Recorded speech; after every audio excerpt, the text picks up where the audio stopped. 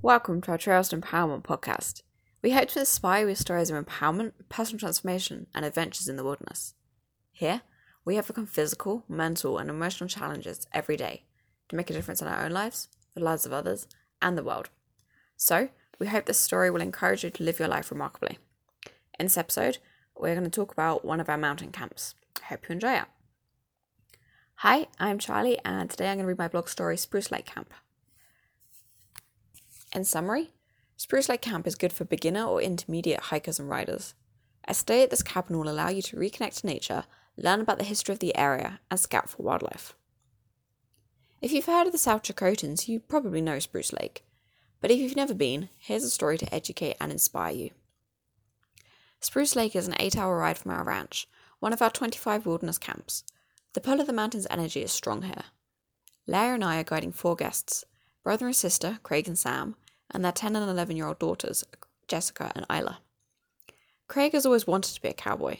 The 2 girls love horses, and Sam tells us she thinks Jessica and Isla are missing out on nature by living in the city. She and Craig grew up in the mountains and says Isla can't imagine some of the stories she tells her about living in a small town. So this trip will be a chance for everyone to connect to nature and each other. Jessica and Isla have already professed to falling in love with their horses, Scout and Teepee. Leah and I are both impressed to see the kids listen to their horses. They know what it means when the horse's ears lay flat and how to handle them if they get pushy. Craig bonds with his horse Willie quickly too.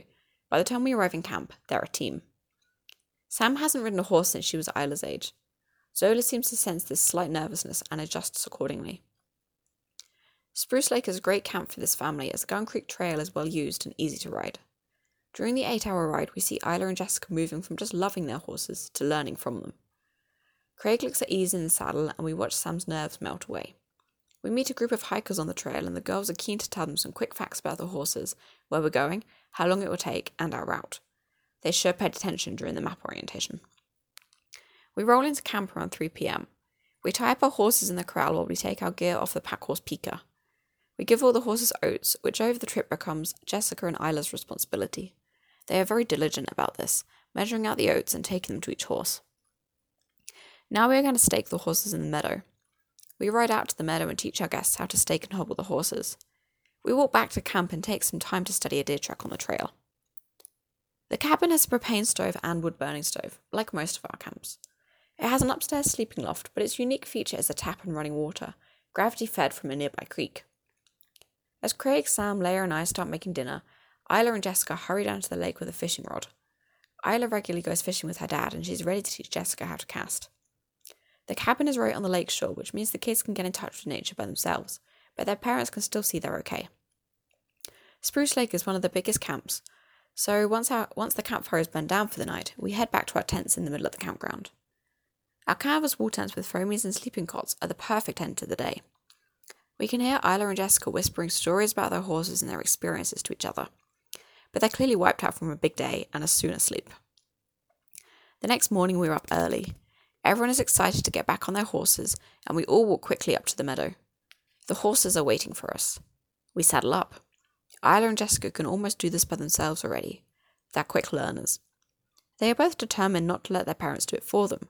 They have embraced our philosophy of learning through having challenges and trying something new. Leah and I can see this as a new experience for Craig and Sam, who clearly want to rush to their daughter's aid as soon as they struggle to remember a knot or don't quite have the saddle in the right place. Every time, Jessica and Isla work this out for themselves. The only time they ask for help is to lift the saddles onto their horses. With 2 empowered guides in the making, we set off on the trail. Today, we will ride to the open hot lookout, then around Spruce Lake to Cowboy Camp. We'd stopped in Spruce Lake Meadows on the way into camp yesterday to identify wildflowers. Balsam root, lupine, wild potatoes, tiger lily, Indian paintbrush, and many more. Now, all our guests can identify these flowers as we ride through more meadows. At the lookout, we point out Castle Peak and Card Table Mountain. We explain that, like Mount Sheba, the tallest mountain in the park that we'd seen yesterday, we use these 2 mountains for navigating. We ask our guests if they know which direction the ranch is in. They all point in the right direction. We know they'd been paying attention yesterday. We ride around the west side of Spruce Lake. In an open meadow, we see a big grizzly. Isla and Jessica are amazed. They can't speak, only point to make sure everybody knows about this amazing animal in front of us. I am riding at the back of the group and can see Craig and Sam shoulders tense. They are instantly alert to danger.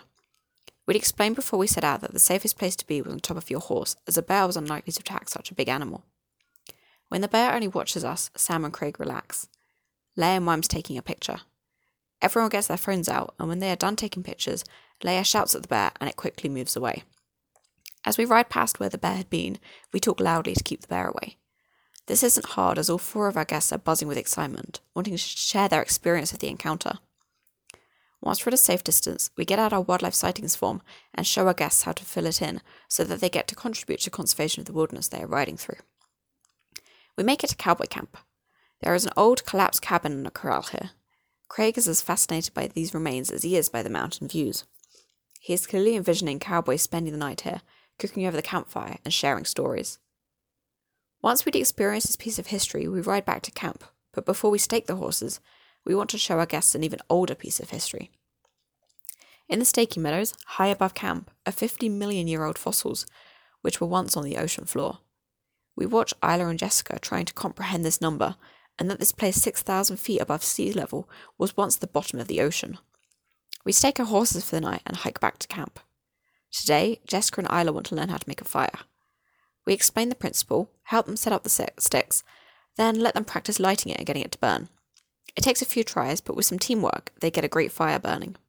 The effort it took them to get it started makes them very vigilant not to let the fire burn out. Around the campfire, we reflect on the day. The girls still have lots of stories about the horses, but now they want to share their successes and reflections too. Isla is naturally the more confident of the two, but soon Jessica is enthusiastically telling everyone how she remembered all the knots to saddle her horse, and can list the names of all the wildflowers she'd learned. The next morning we pack up, and as we ride back to the ranch, we test our guests to see if they remember the way. They pass with flying colours. They can't stop talking about their experience. The mountains, the horses, the wildlife, and everything they've learned has had an impact on them. They all experienced a deeper nature connection, exactly what they'd wanted to get out of this trip. Thank you guys for listening to our podcast and being part of our community. We hope you enjoyed this episode and we've encouraged you to strive for the best. Please share the content that brought value to your life with others so we can inspire as many people as possible. We'll keep you posted on our next episode if you signed up on our community website or follow us on Facebook or Instagram. Until then, have an amazing day.